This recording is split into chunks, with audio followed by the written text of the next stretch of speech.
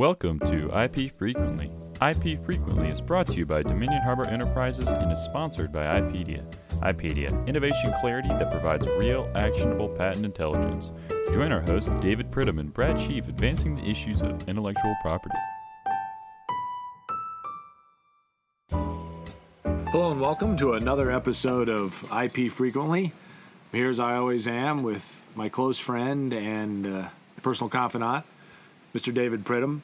We're pleased again to be back on Rumstick Point, enjoying the end of the summer, and sort of sitting here thinking, David, about how that PTAB runs itself. That's quite an outfit.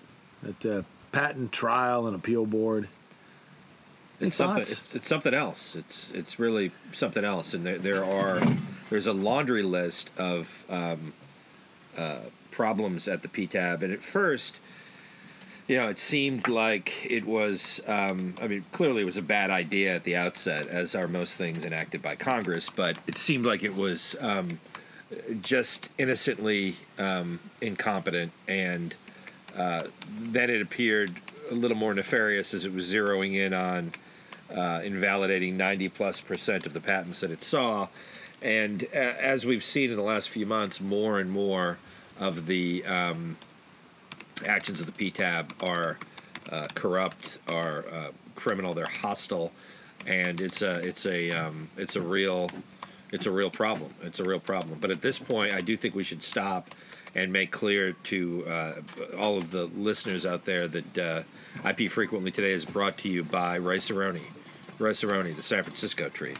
And which really is for over 100 years. Over 100. It's a meal. Don't you look? In and of itself, absolutely. It looks like rice, but it's a meal. It's something that you can sustain you throughout the day. I have it morning, noon, and night. We've actually had 3 meals of Rice-A-Roni today. Well, it's the aroni part that really puts you over the top, right? Because if it was just called rice, correct. That's not what you're looking for. But when you add the aroni, then you're talking about a meal. And the fact that it comes in breakfast flavors now, a sausage biscuit, breakfast burrito, aroni, that's taking a step in the right direction. My mother used to make Rice-A-Roni meatballs. Did she? Oh, yeah, she sure did. We should have her on about that at some point in time. That'd be a great. Now we've got people fascinated because they're asking themselves, how do you make a Rice-A-Roni meatball? The rice gets mixed in with the hamburger, and then you broil it or deep fry it or something, and then it cooks along with the burger. It's a delicious treat. Yeah, well, it sounds good. It is a good treat. Is that treated as a finger food? Or? You can do it as a finger food. You can do it larger. It could be a whole meal. You can serve it, of course, with Rice-A-Roni on the side if you want. Yeah, different flavor though. No, of course. Well, you can do beef. I usually use beef. But you can use the chicken, the salmon flavor, whatever you want, really, whatever you want. Yeah. Well, I certainly don't disagree with any of that, and neither would any well-educated listener. And I think that the PTAB itself is quite a treat. I mean, it must be a hoot working for the PTAB. Right? Yeah. So your opinion apparently. Your judicial opinion, if you will, apparently doesn't matter all that much because at least as long as Michelle Lee was the director, she was just going to stack panels with APJs that saw the world the way she saw it. And they not only is that, that's not an allegation. The solicitor's office testified to that in front of the Federal Circuit openly. It's crazy, and it's almost like the intellectual property version of Kafka's The Trial. It's crazy, and it just when you think you can't, you actually want to look around and see the hidden camera, right? Yeah. I remember Alan Funt. I do. The candid camera. You're on candid camera. That's you're sort of looking for that because it can't possibly be real. If you put this in a book, right? The missing opinions, the stacking, the refusing to consider amendments over and over again. The PTAB judges who leave the employ of large tech companies and then go on to hear their cases. Yeah. It's unbelievable, and it's something that really wouldn't be tolerated in a third world country that was subject of a junta. Well, maybe perhaps Hungary. Would it be tolerated in Hungary? we are tied with Hungary now. Hungary's moving up, my friend. Yeah. Well, yeah. No, either they're moving up or we're sliding down. Don't look back, because here comes Hungary. Well, did you ever think anyone would ever say that about the U.S. patent system? Like, don't look over your shoulder because Hungary's sneaking up on you? Actually, Archduke Ferdinand had a very, very, there was, of course, Austria-Hungary, but he was a known champion of patent rights. Now he's gone. He's gone. God rest his soul. We could use him as the director, quite A frankly. lot of people say that the guy that killed him was working for Google. Probably was. Yeah. They transported him back in time. Started World War I. We should make that allegation. I don't know that he wasn't transported back in time by Google. Do you? Tell you what, do it in front of the PTAB. They'd buy time travel. Are you kidding me? Oh, well, as long as it was filed by Google. Yeah. Invalid. Yeah. If it's not filed by Google, it's invalid, obviously. It's invalid on its face. Of course, even the PTAB at one point in time actually had the gumption in the case In re Poisson,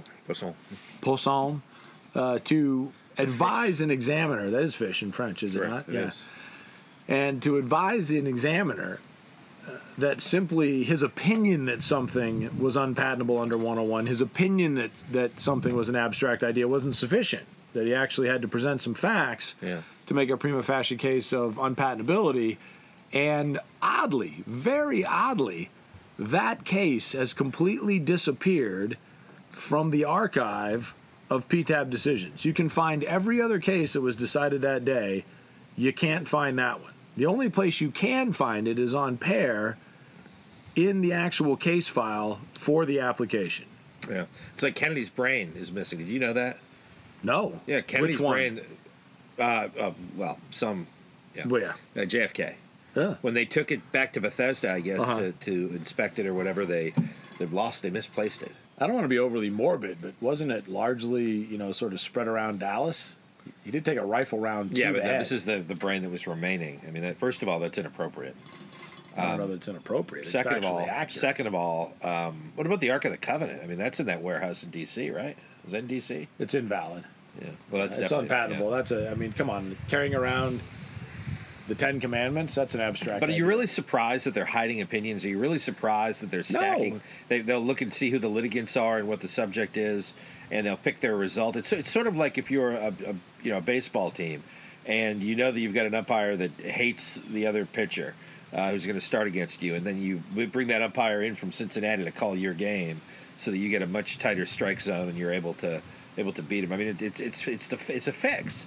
It's a fix. The fix is in when you have judges that are conflicted who would be subject to ethical discipline if they ever did this in any courthouse in the United States, when you have opinions disappearing that are unfavorable to the Patent Office, when you have judges being moved around panel to panel to get a certain result. The fix is in. It is a corrupt system. It is a system that is directed to slaughter the patent rights of small and mid-sized companies in favor of large tech companies who have lobbied for years for this. I mean, the Patent Office, you want to talk about a swamp, it's a cesspool, and it needs to be drained. And hopefully the new